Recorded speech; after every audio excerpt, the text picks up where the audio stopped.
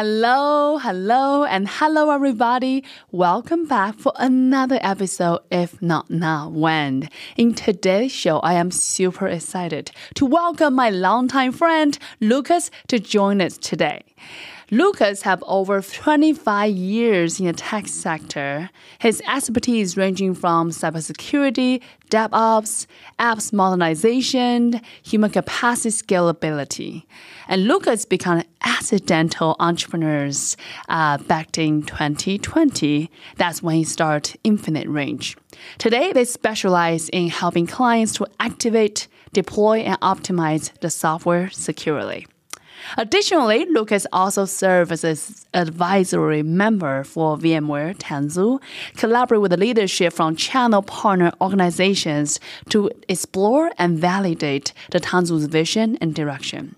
With that, everybody, I am super excited. Please join me to welcome Lucas to the show. Well, Lucas, I am so honored to have you join us today. So tell us, how does all the magic begin for you? It started in the middle of nowhere in Ohio. I was born to a truck driver and a school teacher in a town that had 200 people, and that was 5 miles from my house. So I lived at the end of the dirt road, take a left, and then keep going for a little ways.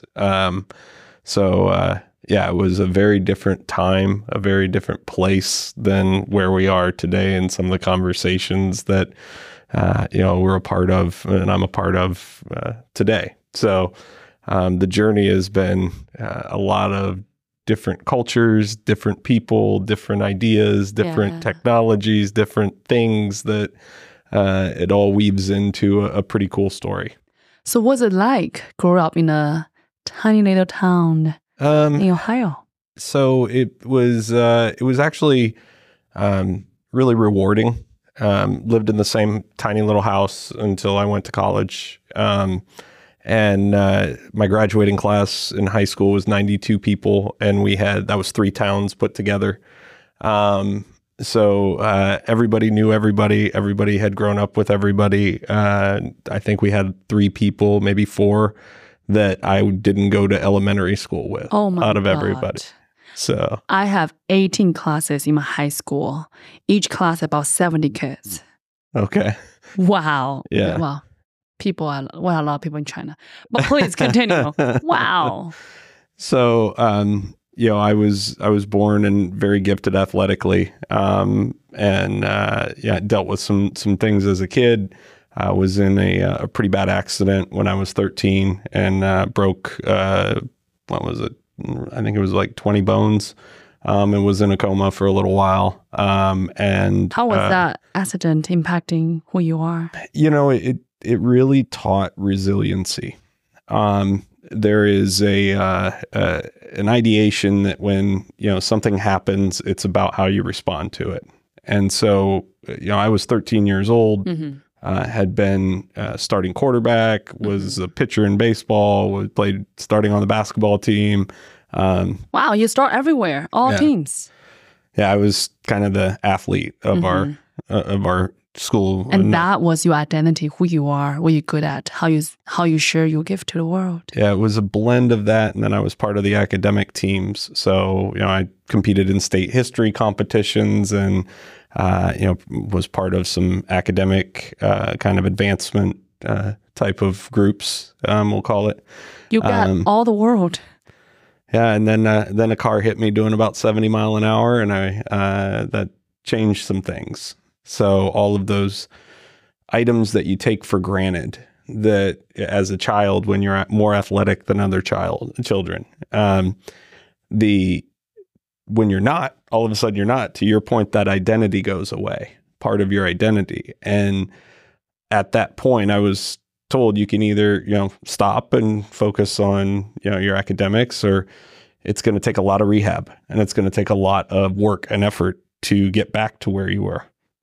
So for a solid 6 months, every day at 5 a.m. when other kids were sleeping, I was in physical therapy at the school with our trainer, learning how to walk again and learning how to do the things that I used to do.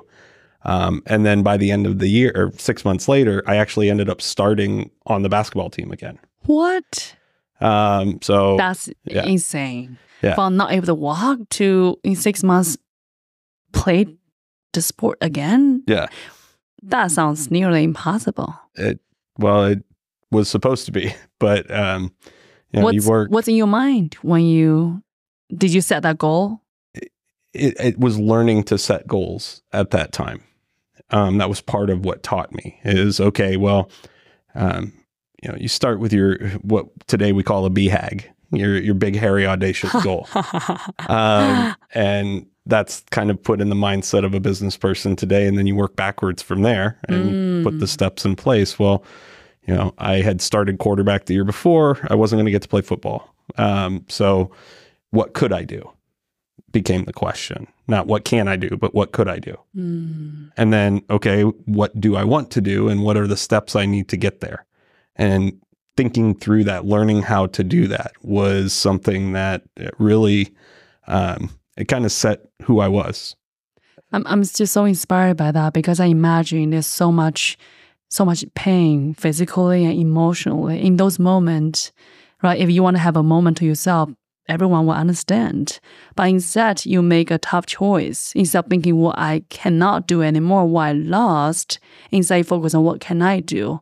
And then from that moment, from not able to walk, hit by a big truck to, in 6 months, play the sport again. That's unheard. It's a lot of what that taught me as well is people want to help you, but you have to help yourself first. I agree. I love that. I tell people, universe always got you back, but you need to get yourself back first. That's right. It's a fine balance. It's because in doing good for others, generally that's paid back 10 times over in ways you'll never expect. And if you do too much right at the sacrifice of yourself, then the people who around you rely on you. Then they become at risk. And so it becomes about what's important to you and then balancing between being kind and doing the right thing. Sometimes those two things don't always align, and you have to find that balance over the course of your life. Thoughtful. I love that. So what happened from there? Now you back in the sport team. Yeah. What's next chapter for you? So I at that point decided I didn't want to be in Ohio anymore. It was too cold. I did not like the cold. And so applied to a couple universities and was automatically given an entrance to Arizona State. So going from one of the coldest places in the United States near Cleveland, Ohio, to someplace where it gets to 120 in the summer and your flip-flops melt on the sidewalk. So it was a very big change, but it at that point had started to align with who I had become as a person, which was follow your dream, follow what you're going to do, don't ask questions, and just keep going and don't be afraid because you've already overcome something that most will not overcome. So whatever they throw at you, you're going to be okay, and you develop that confidence as you get a win. One of my favorite books is there is a Admiral David McRaven. Admiral McRaven. That's not David. But anyway, it's called Make Your Bed. And it really was one of those books that transformed me. It was a speech he gave to University of Texas graduating class in 2013. And it starts with what can you do? So every morning when you get up, if you have a habit of making your bed, that starts the day with a success. And then you build from that success. So, I've gone through some more injuries and things like that and got to a point where I couldn't do a whole lot. Another injury? Sorry. Yeah, I've had a lot. After you arriving? Yeah, 19 Arizona? years in the ER straight. Like an accident? Yeah. Okay. Yeah. Wow. So, I'm sorry to hear car that. accidents and things like that. Yeah. Wow. You and the cards. Yeah. Okay, wow, I'm sorry to hear that. But I do remember one story that's very touching to me is this one moment you speak about how you literally couldn't do anything. Mhm. And speaking about making it bad, you speak about how you start with 1 water a day. Tell us that story. Yeah, that's so fast forward 20 years. We'll call it 16, 17. I had 4 ankle surgeries at that point. I have cadaver ligament, so dead person ligaments in my ankle. I call it my zombie ankle. And they replaced torn ligaments and tendons that I had. And at that time, I had put on quite a bit of weight, almost like 80 pounds. And so after that ankle surgery, I couldn't put my ankle below my heart for a little while to keep the pain out for about a week, and getting up to go to the restroom and stuff like that. That's about it. And the thing that I was thinking back to that book, and I couldn't get up, I couldn't make my bed, I couldn't do any of that. But it came back to that 13-year-old me in my head. It was, what can you do? So, I really started to lean into discipline. How do I hold myself accountable to that type of growth like I used to when I would accomplish all of these things? And I realized at that point, if I wrote out what I was going to do every morning for a week, and I just said, I'm going to do these 6 things or these 7 things every morning, and if I do them, I have been successful. So you redefined what success meant for you, and That's you right. hold yourself accountable to achieving that. That's right. So how small could I make it? I am going to, when I wake up, within 5 minutes, take a drink of water. That was my goal. And I know how simple and small and silly it sounds, but those are ways that when I did that, I was like, okay, well, I did the thing I said I was going to do. So I can do more. There's a power in that. Yes. And that ideation, at the time, I was an executive at Manpower Group, and a large $21 billion firm, and was running some very large accounts, and it was some very high stress. And then just one day, it was gone. We had a disagreement about the direction of the company. I left, and then I hurt my ankle, and I'm laying there, and I can't do the things. What that to happen in the same time frame? Yeah, it all happened all at once. So, these things were occurring, and it just started to really make me think about what was going to be the thing that I wanted to say that I did and go do it.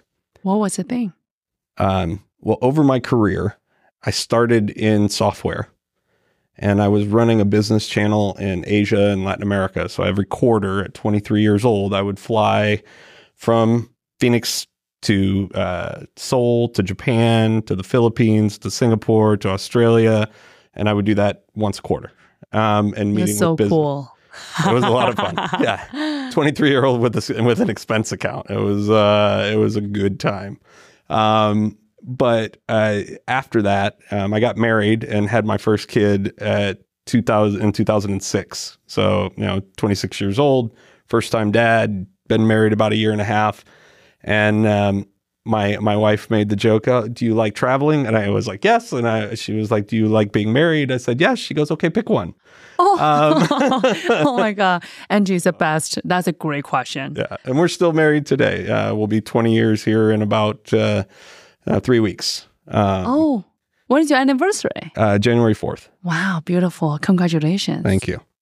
She's definitely special. Yeah. So that moment you had to make a decision. I had realized over the years that in working for large organizations or working for other people, I could make an impact, and I'd always done very well in sales, publicly traded firms. Twice, I think I was number 1 annually. But the thing that I got the most joy out of was doing business the right way and trying your best to be able to represent people to opportunities and connect them with work.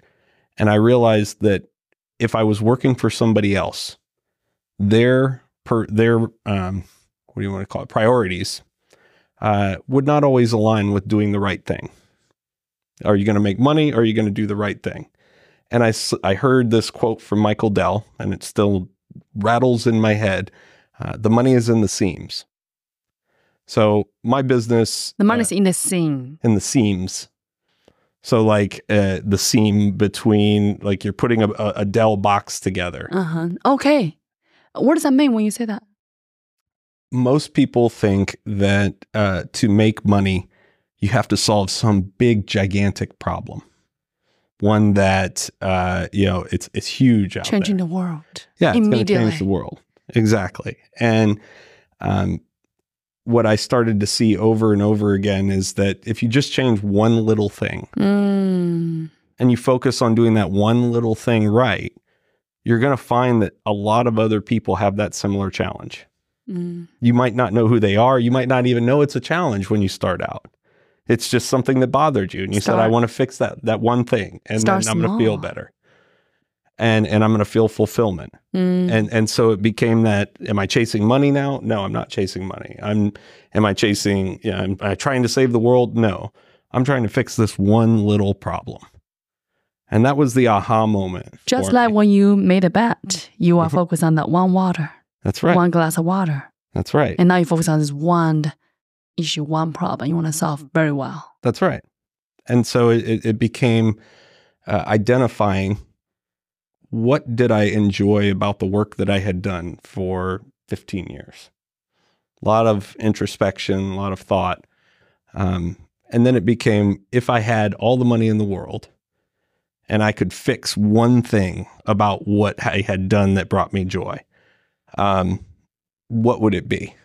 And what I realized, we'll get into the career stuff in a minute, over the career, was that there is more work available than anybody could ever keep up with. And the challenge, as I recognized it, was that work requires multiple layers of legal and different things to get connected to by a person who can do the work. So if you're an engineer, for example,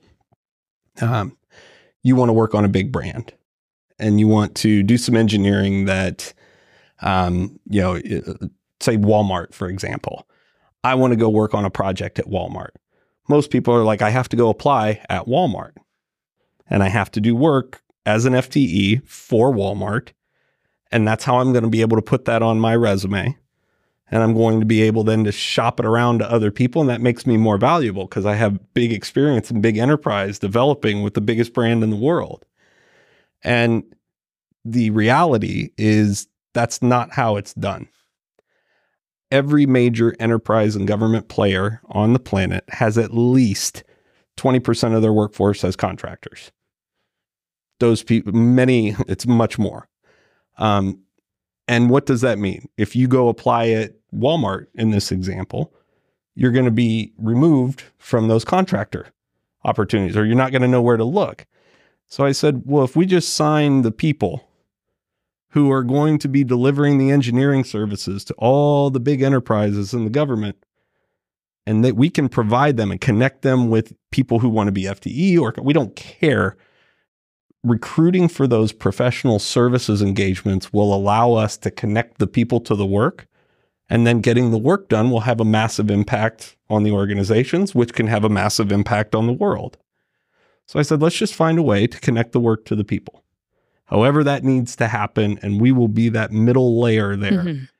And then it becomes, how do you identify those people? How do you attract them to the work? Make them aware. Is it word of mouth? Is it branding? Is it a combination of all the things?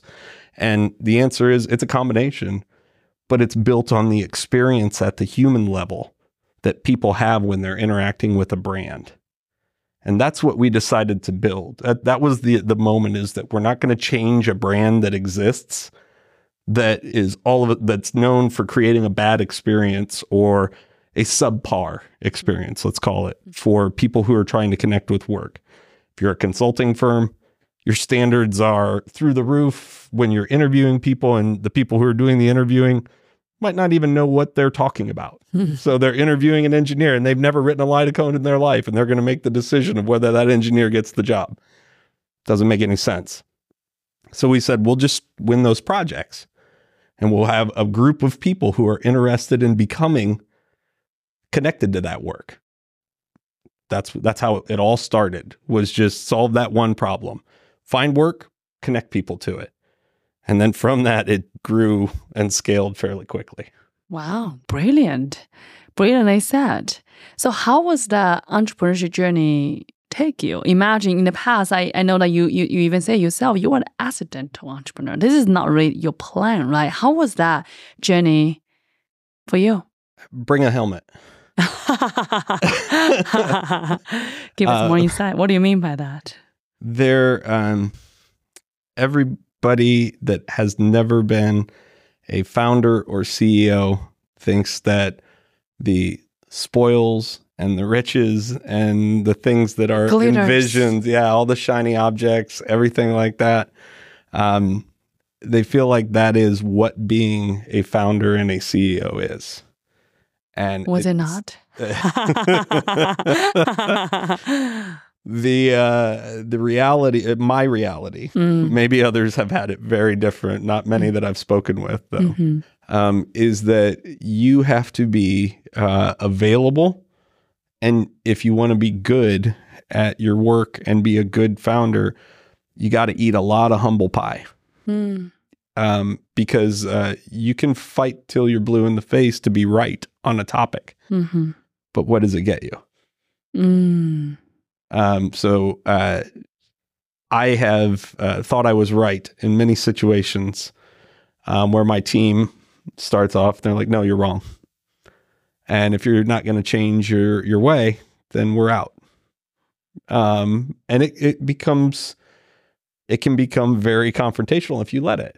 That's radical. Oh, yeah, it's high stress situations. We deal in cybersecurity and we deal in high stakes, quick action type of things. And so the personalities generally that we work with are a little higher strung in many cases. So it's learning, how do you manage? How do you be a salesperson? How do you be a CMO? How do you be a CFO? And how do you be a CEO all in one day? All those hats. Yep. You move. You have to walk in from your perspective of, okay, how is this going to affect the business at a positive level, at a business level? And then you have to put your hat on and you say, okay, now that I think I know that after talking with a couple people, how is this going to impact our long-term financial plan? And what changes will need to be made to that? And then you have to think about, how is this going to affect our branding with our current customers as well as our new customers? Is this something we want to undertake in order to further our plan to grow? And then at the end of the day, you have to make a decision, and then you have to communicate that through to your team to help execute. So usually that's in an enterprise, that's 6 months, and that's multiple parties that have many meetings that argue and debate and come up with a plan that they think is best. And as an entrepreneur, you get about sometimes 20 minutes to go through that cycle. So it's different. So what's your secret to surviving those moments? Surround yourself with people who care. That if I could find one thing that is consistent of success or failure is one, nobody will ever care about your dream as much as you. Nobody. Fair said. Because it's your dream. Now, people may get excited and people may then take ownership of that dream and say, that dream is great and I want to be a part of it. And I'm willing to dedicate myself and I'm willing to put the time, I'm willing to put that effort in to go help accomplish that as a team. But it's not their dream. And as a founder, you think that everybody that sees your vision has that same passion. Well, at least I did. And that's not the case. They have the passion in you as the founder, as the visionary, as the person who can see angles that they're not able to see. And for me, I thought they were looking at the same vision that I have built over 20 years of doing this type of thing and trying to solve the one problem. And it changed my leadership style, I think is the right way to say. From what to what? Always expecting that people will do what is right on behalf of the company versus what is right on behalf of them. So when you start to scale, and when you're real small, less than 5 people or 10 people, you're just, you're together, but you're able to talk openly. Like there's no hiding. There's no, like, you got a lot going on. People are very honest and open. There's not like, oh, I'm going to go talk to my boss. It's who do I see about that? And then as you start to pick up more business, you have to have a repeatable process, and you have to have a way to produce the experience of the customer that's consistent regardless of who is delivering it. Mm-hmm. So that brand becomes more important than the person. To make sure that that experience with the brand remains consistent, people have to be held and hold themselves to a line of accountability and process where it becomes more professional and more enterprise-like and more businessy, if you will. And so as that happens, that's a transition point in the business. And sometimes it's hard to make the adjustments of, well, I used to just do all these things. Now I actually have to talk with somebody else about it and make them aware and get their approval. And that transition can be hard as a leader because you want that personal connection that got you to where you are, but there has to be a change in the way the business is being run in order to continue growing. And so that understanding that, find out what's important to that person and don't assume it's the same vision that you have, and then find ways that your vision can help them be successful. Then that's when the magic happens. That's when people start to work together and they start to joke and they're like, oh yeah, I know you like to go sing. Well, we're going to have this event and we're going to go sing, or we're going to go, I know you like to play basketball. We got tickets to the game tonight. You want to go? And it becomes this, hey, I need some help down the line on this. And you have those out of the office conversations because you're in more of a formal environment normally. And so you have to transition with that leadership style. And that's incredibly hard after you've gone through the intensity of, bootstrapping like I did. Yeah. It's like you start your own business and that's your beautiful baby, the child that you created. And then at one point, you have to let it go in order for it to scale and grow. It's almost like metaphorically speaking, you were birthing a child that, say infancy will require you constantly feeding, changing and such. But as a child growing to a teenager, now it's a different type of state required. And now you have to change your leadership and style to adapt in the different type of growth that company are experiencing. Yep. And it's that thinking, and you and I have talked about this before, is, I opened it with what is, start with the end in mind. I did it backwards. I set out with, I am going to prove that there's a better way to connect people with work, something that's never been done before. And then people would say, what's your exit plan? I was like, what do you mean? What's the exit plan? The exit plan is I'm going to win. And then I win. And that's not reality. What's the reality? The reality is if you can't articulate your vision and the end of your vision and what good looks like to your team, to investors, to whoever you may be involved with, then in their minds, it comes up, at least in my experience, that it's just a dream. It's not a plan. Dreams are the start of plans, but it's not a plan. And people are trying to execute in the real world against a plan and not a dream. The dream is the inspiration. The plan is how we accomplish the goal.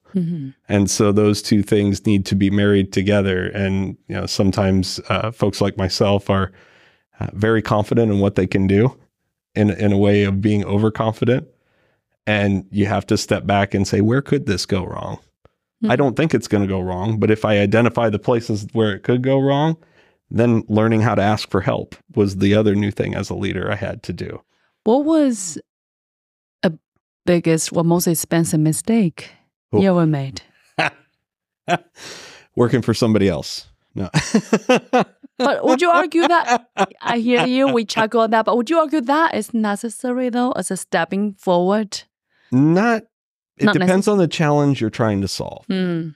So each challenge is going to be personal to the person that's trying to solve it. Fair. The challenge I tried to solve was one that I felt that the enterprise customers and government customers were dealing with and didn't know about.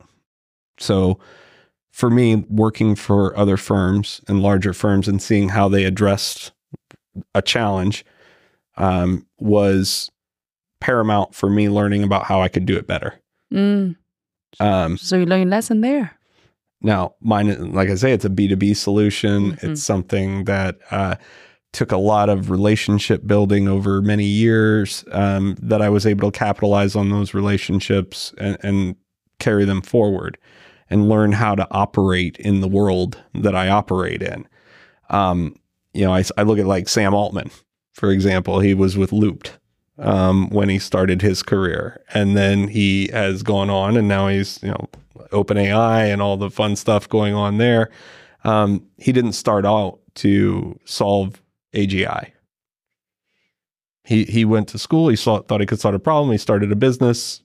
I think he exited, and then he makes his way over, and now he's running, and people think he's the savior of artificial intelligence and what's to come. He had his whole team, 700 people, say they were going to walk if they didn't bring him back as a CEO. Is Sam going to solve all the problems? No, his team's going to. And they believe in what he can do. But he didn't start off believing that he can do what he can do. It took those steps to get there. So, his journey's been very different than mine. But that personal journey is what allows you to mature. And sometimes the journey's shorter, sometimes it's longer. And then you deal with it. Until last breath on earth. That's it. What is long, what is short, right? That's right. So since you started a company, I'm curious, what is the biggest lesson in that?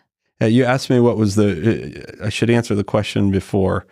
You asked me what was the most expensive mistake. Yes.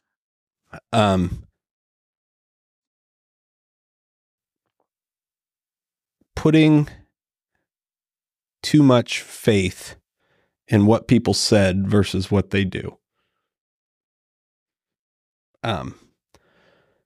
We've had a couple let me rephrase that. In my career, not just starting the business, I would put faith in what I would hear. And then if I saw actions that were counteractive to what I had heard, I assumed that the person was making a mistake and was not doing it out of any reason than they were made. I always tried to have, positive in mind. And in many times, if I just would have listened to logic and made decisions with logic more than with emotion, those challenges would have never presented themselves. I would say, as an example, we had a subcontractor one time working for us. And in our agreements, you cannot go work for our customer in this subcontractor agreement that we have. And this firm, these people, there was a few of them, decided to try to go and take those customers and cut us out of all of the business after we had introduced them to complete a project.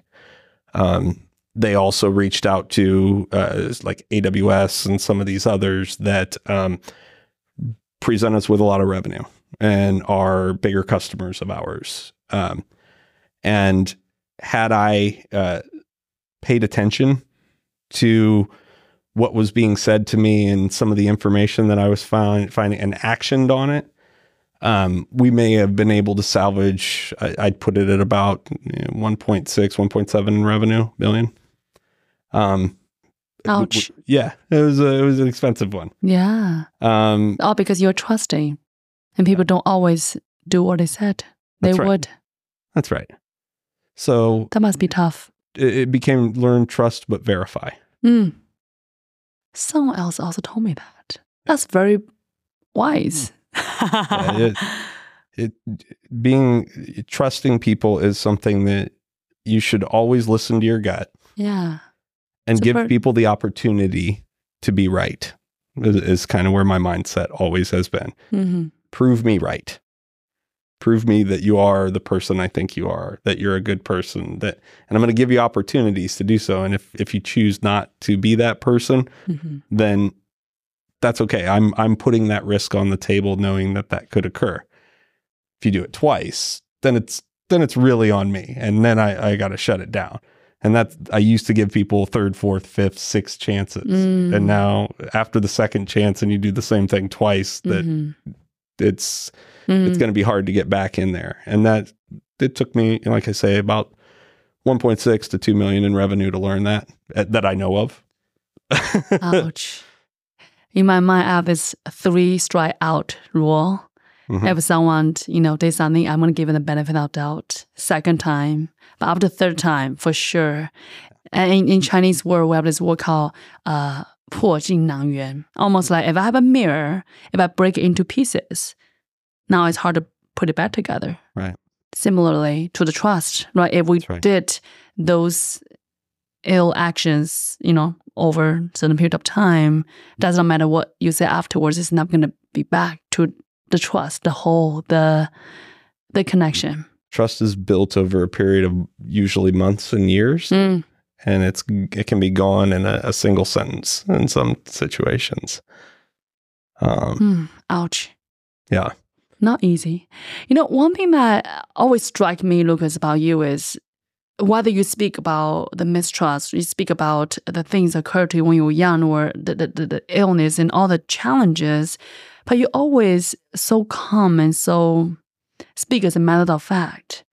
How do you move over those challenges, setbacks, and not let it drain on you? How do you able to show up second day and wake up in the morning, still hold the same dream in your heart and still move forward, whether it's one glass of water at a time or whatever other action you choose to do?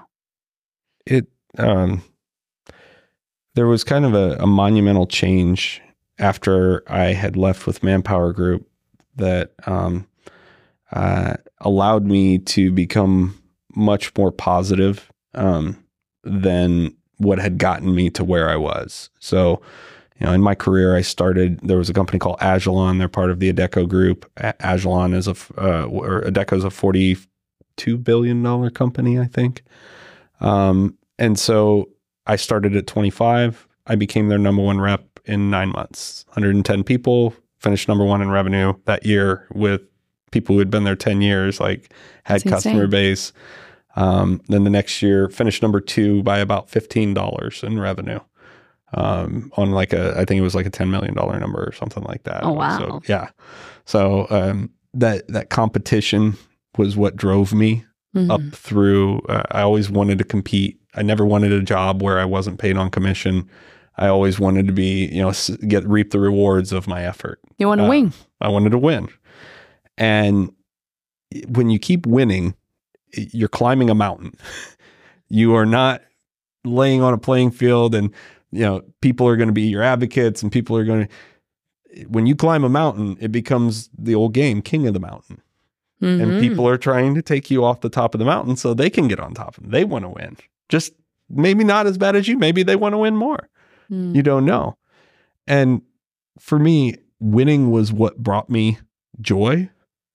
And then in 2018, I left Manpower, had this idea that there's a better way to do this. I had to start with what brings me joy.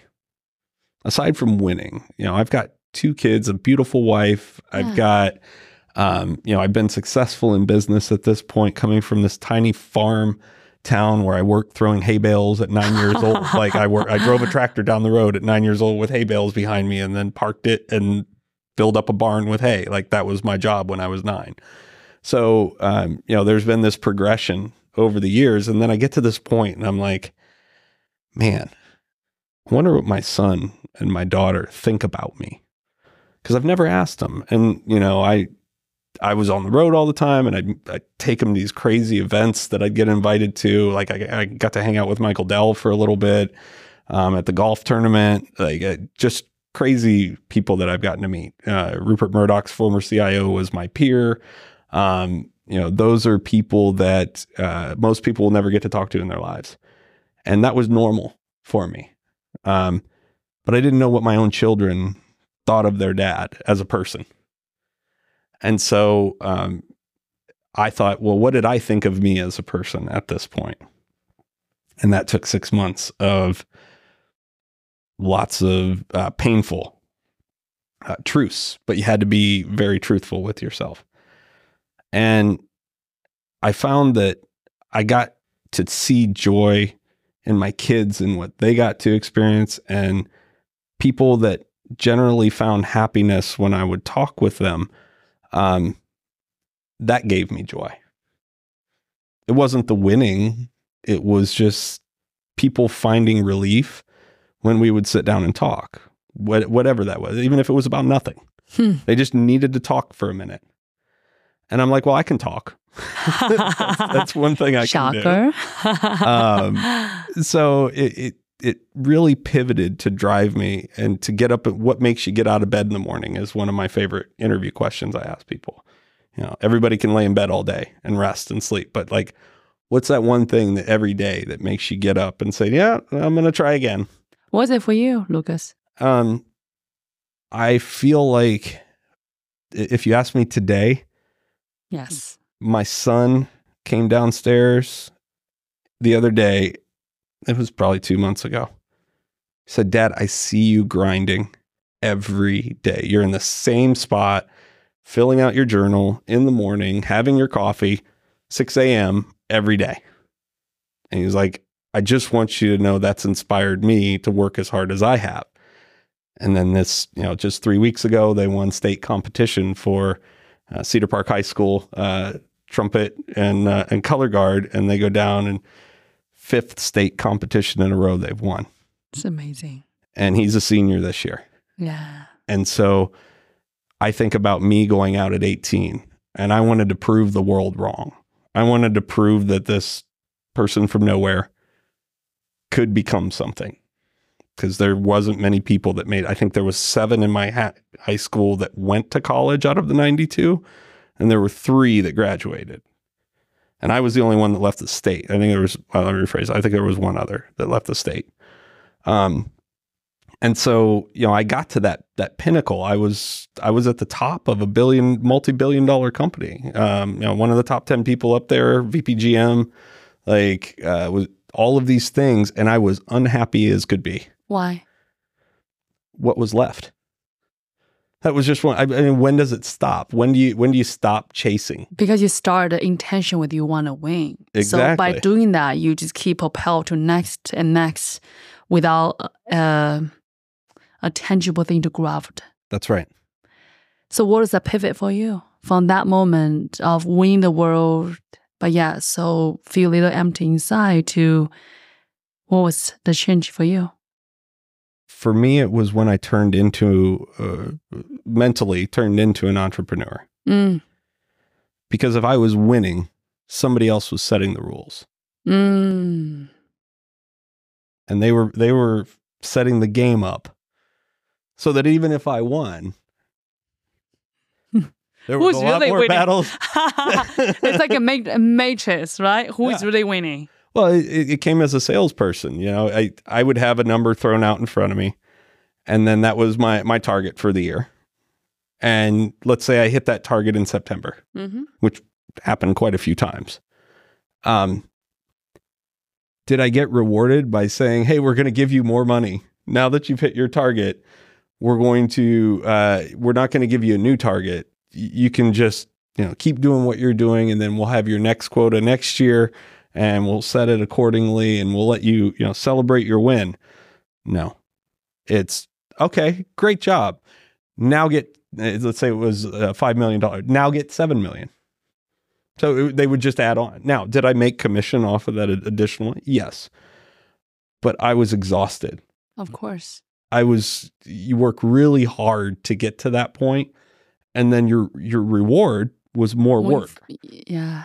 It's almost like now you are a little rabbit in that treadmill. That's right. The goal just keep advancing, and it's almost in the illusion of you achieving it, but you keep going. That's in right. in the vague promise of something is out there that you are winning, but yet you are not. You just in a game. That's right. Look with yourself.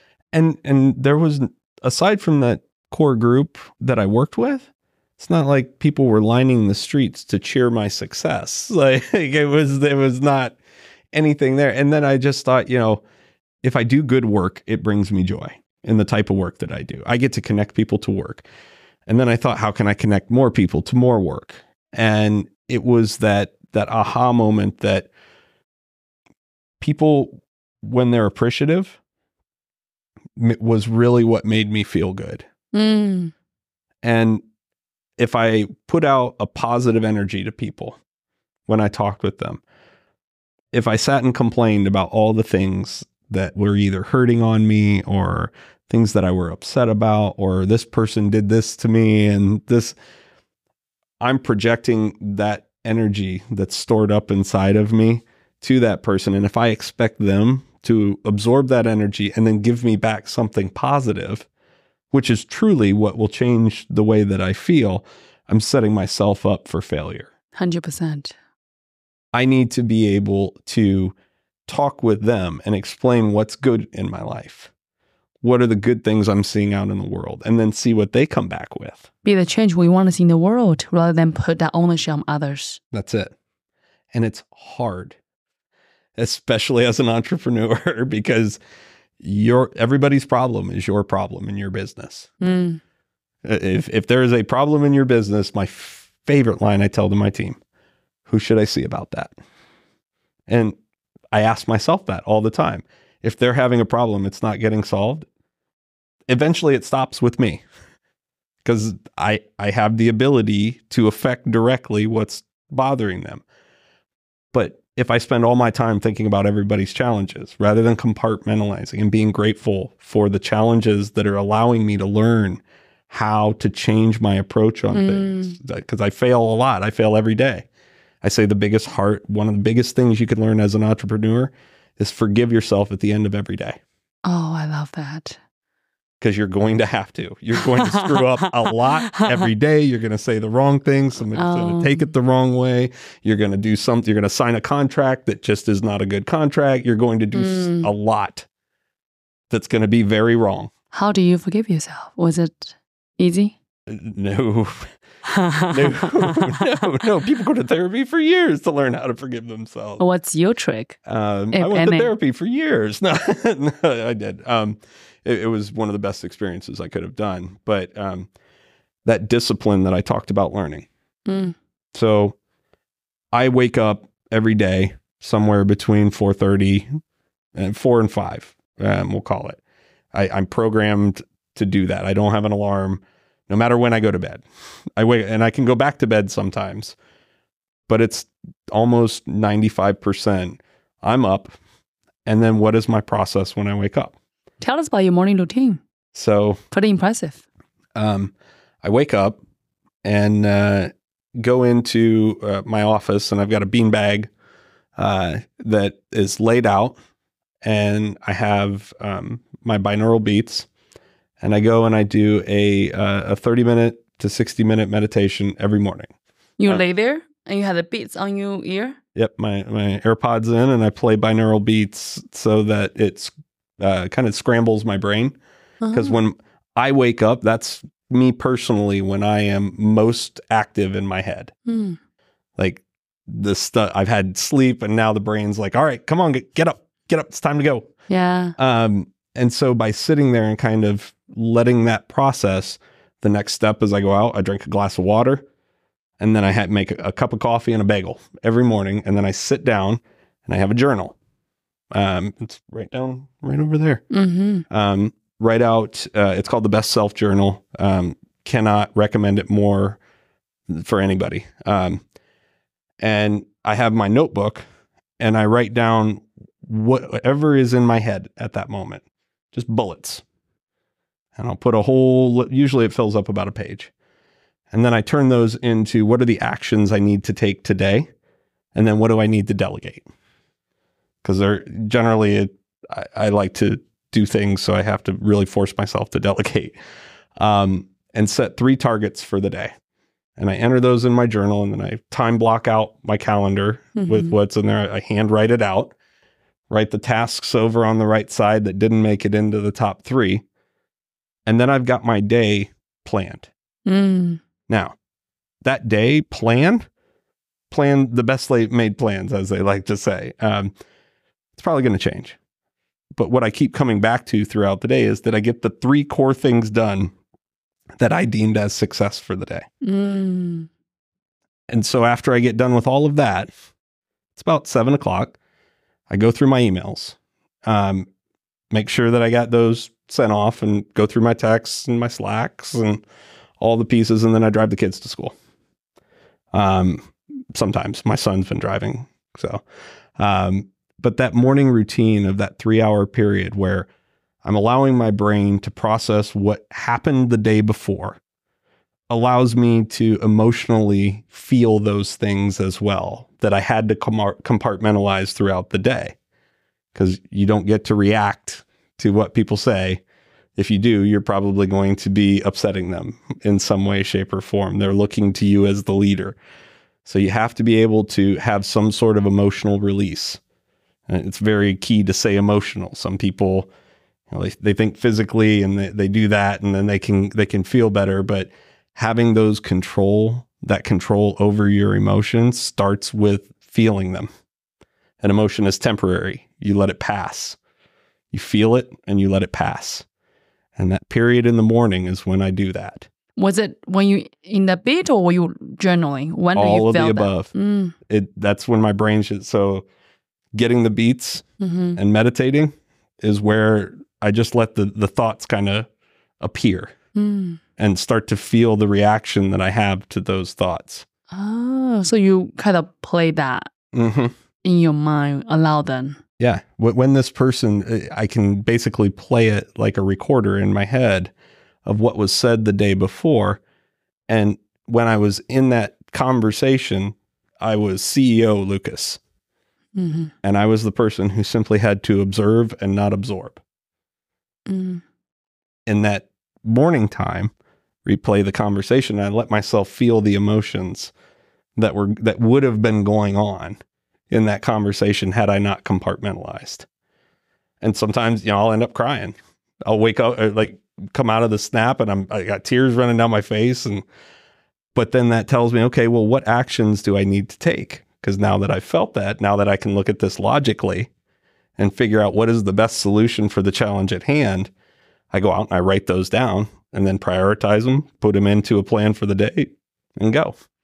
I think it's so not only healthy, but courageous for, again, from outside, you are a very successful CEO, a male figure, where oftentimes I think in society, we don't talk about feelings or emotions. And one thing I definitely admired so much about you is, use your word that even kill that temperament, wherever the storm hit you. And I love that you just have such a discipline to allow yourself play different role accordingly, and still allow yourself being a human, but having a process to support that. I was very quick to react for my whole life, and I still have a challenge. Like I'm told I think very quickly. You really are. And my investor that we're working with is told me last night. He's like, "You are a 500-mile-an-hour bullet train that needs to slow down a little bit every now and then, but I don't want to tell you to slow down because you're doing great." That appearance of a 500-mile-an-hour bullet train, it comes from that discipline. Some days I don't feel like reaching out to these customers that I know are going to be difficult. And I don't feel like getting on the priority meeting with my team because it's going to be a lot of job. And I've had a long day. I don't want to deal with it. But the discipline has taught me, if you deal with it, unexpected positive things may come out of that. I heard a word saying, do the hard thing become easier. Choose to do an easy thing become hard. when you are presented with a challenge, your perspective on that challenge changes everything. I used to be angry at the world for all of the things that it put in my way for me to win. Getting hit by the car. Had to wait another 2 years to start at quarterback in high school. I was supposed to start as a freshman. I was angry. Going out to Arizona State. My girlfriend, before I met my wife, was killed in a car accident. I got that phone call at 2 a.m. Was really angry at the world. My dad got cancer and passed. Just angry. All of those things that make you angry, when you get to an emotional state of where you're able to accept that it happened and accept that maybe that was to help you learn a lesson so that others don't have to go through that pain, that's when everything changed. I stopped being angry about what perceptually were the bad things that were happening and thought about what lesson have I learned in the past that will allow me to change the outcome of this similar challenge that I'm having. Even though emotionally I'm spun up right now, this is really affecting me. How can I change the pattern of behavior from the past to drive a different outcome? So you will interrupt your own pattern to have a different outcome. Exactly. Everybody has their patterns. Yeah. But it's just so admirable that you have such a acute self-awareness to see that. But not only that, you dive into deep, which is not the easiest thing to do. And through that, I see you rebirth like a Venus to rebuild your life. It's accepting, financially, we've been in a challenged state as a bootstrap. We scaled quickly. We had to scale back down. We've scaled back up. Each challenge that pops up, I can get angry about why didn't we hit these crazy goals that we should have hit. But you get what I call a case of the shoulds. And I should have done this. I should have done this. Well, you did this. And now this is the reality. And how can you make that reality better? Instead of, well, I did this and now I'm angry and woe was me. So that's the maturation, I think, over the years, that when you start to be grateful for the challenges. Not easy. Not easy at all. Yeah. Not easy at all. That's when you start to really learn. Mm-hmm. And that's when you make the decisions based on what's important to you, of what you learn and how you apply it. I'm curious, Lucas, on this whole journey that is just so beautiful. First of all, help us see all the journey unfold in front of us. I'm curious, as today, what does success mean for you? And to that, are you a success? For some reason, that is a straight to the gut question. That's a good one. That's why I ask. I know you're always good at that.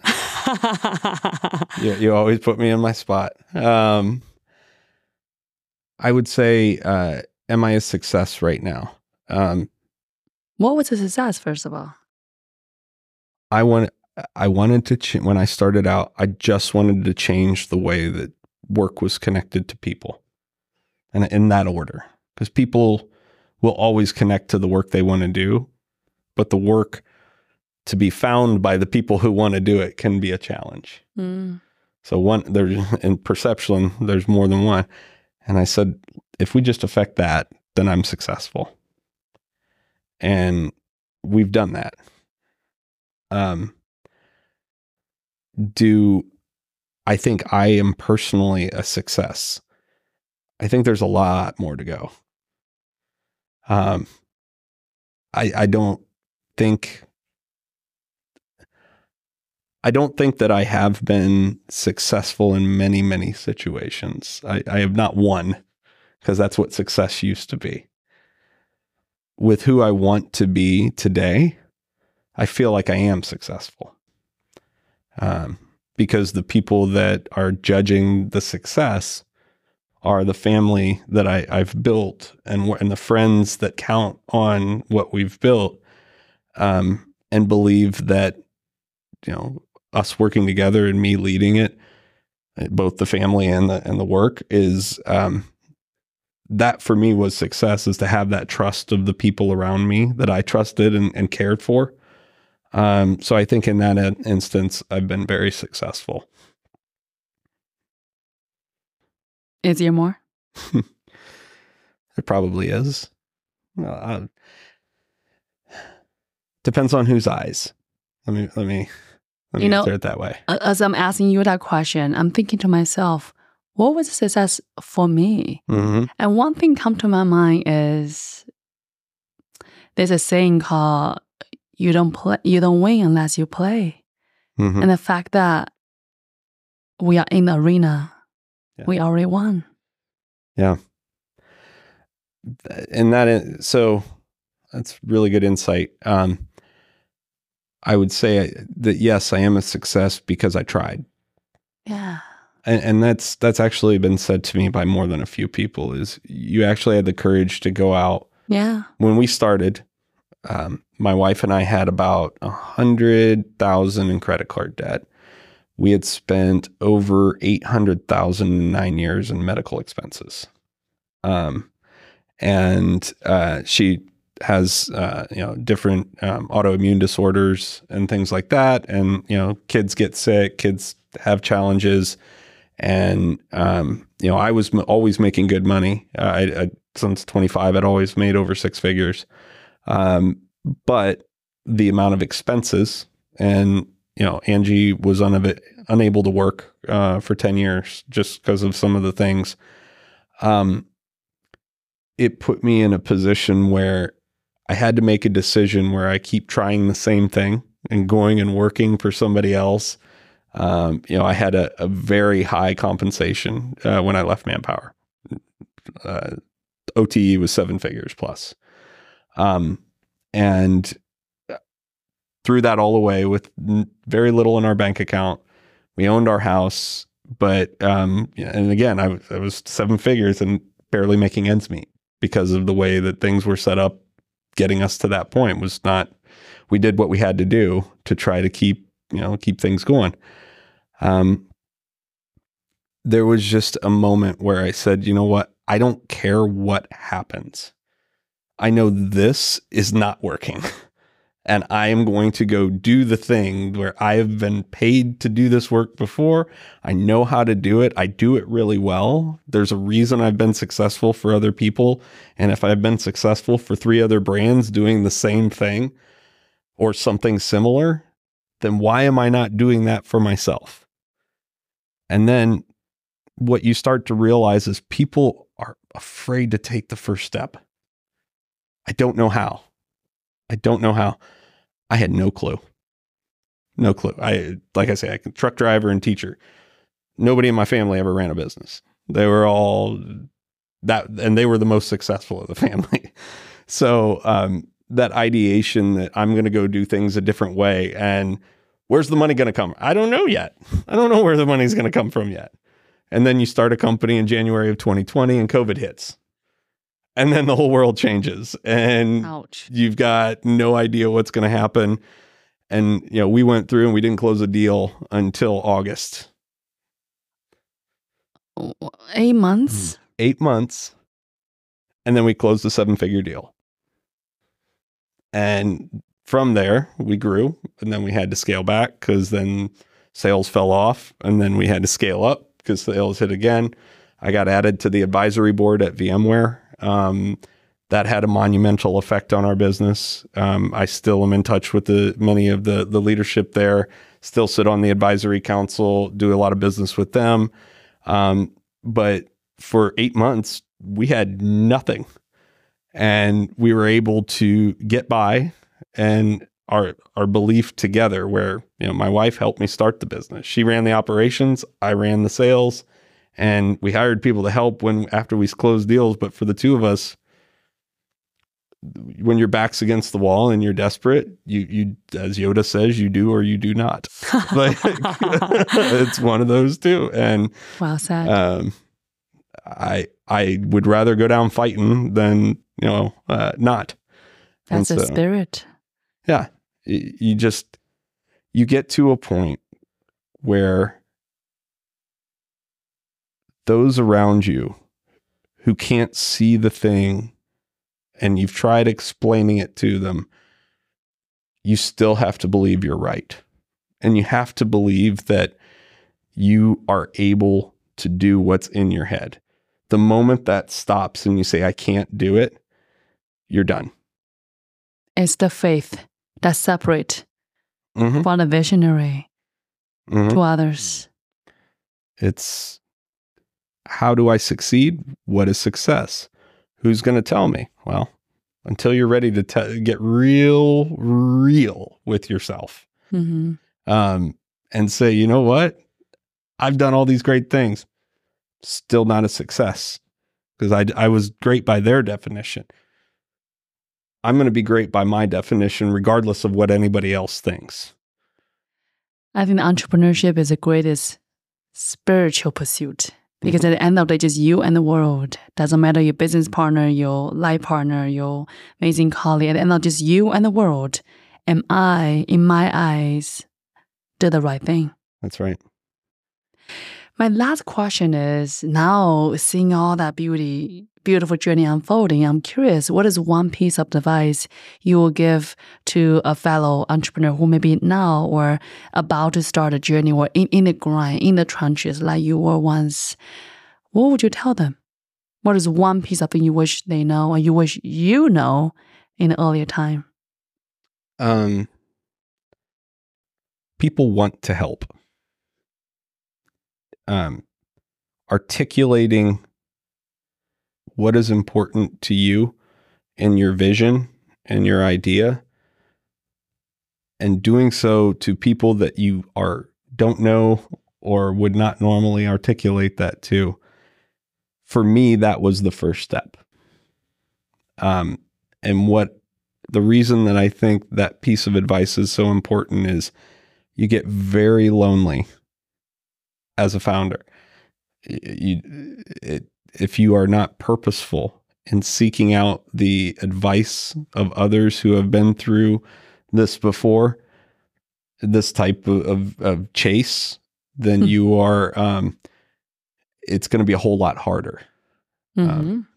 I have an advisor on my board who I met through a dinner, and we then got together for coffee 3 times. I didn't know what he did.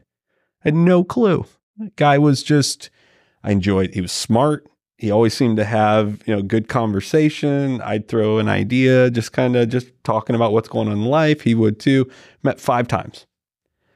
I learned this gentleman is a founder at AWS and reported to Andy Jassy, the CEO of AWS, and literal genius. One of the first leaders, C-suites at Rackspace. Like, guy is just much more wealthy than I'll ever understand. And he really just wants to help. I can call him. He'll give me advice, and he'll give me the advice that I need to hear, not that I want to hear. I have the same thing with my CTO and my current president and GM and, my wife, all of them, learning how to communicate that thing you're scared of and you have the vision, be purposeful with it, and don't be afraid if somebody doesn't understand, because somebody will. And when you get that one point of reassurance, take it and run with it. I love that. I believe when you do the right thing, the right people always come. I agree. You attract what you put out. With that, Lucas, I want to acknowledge you. Thank you so much for being here, being so open and transparent.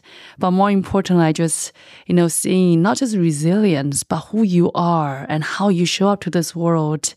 You rebuild yourself over and over again. You're running towards things that scared you the most with a head on, and you always in the arena. And with that, you win 1,000 times to my standards. So with that, thank you so much for being here. Thank you, Wen. But also thank you for being my friend. It's been thank you. such a treasure. Every single conversation, coffee meeting, dinner, lunch, always I just have new inspiration, new appreciation to who you are and how you show up to the world. And thank you for all you do. Thank you, Wen. I appreciate you. Amazing. So thank you so much, everybody, for tuning in today. I hope you enjoyed it as much as I did. So I cannot wait to see you all next week. Bye, guys. Ta-da! What do we think? That was fun. You were so good. I'm just talking to you. It's perfect.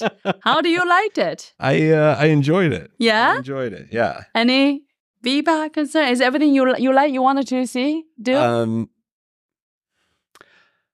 I was trying to flow between stories and career history as part of the story. Perfect. But, it's perfect. I didn't touch on a lot of it, but that's why I'm thinking you should come back to the second option. Once everything closes, let's talk about a little bit hard story about like investment, how the conversation goes. Aspects. Like I think we should talk about this is great first episode. If you open to like come back again, like that would be super cool. Yeah, no, I think that'd be great. But you did so well. I think actually very fun. Like you, the story, the business, and you, and like it just so. I think it's beautiful. Well, thank you. And my benchmark is every time there's a moment I get a goosebump moment. Oh yeah, this is a good episode, and that's how I felt that. Awesome.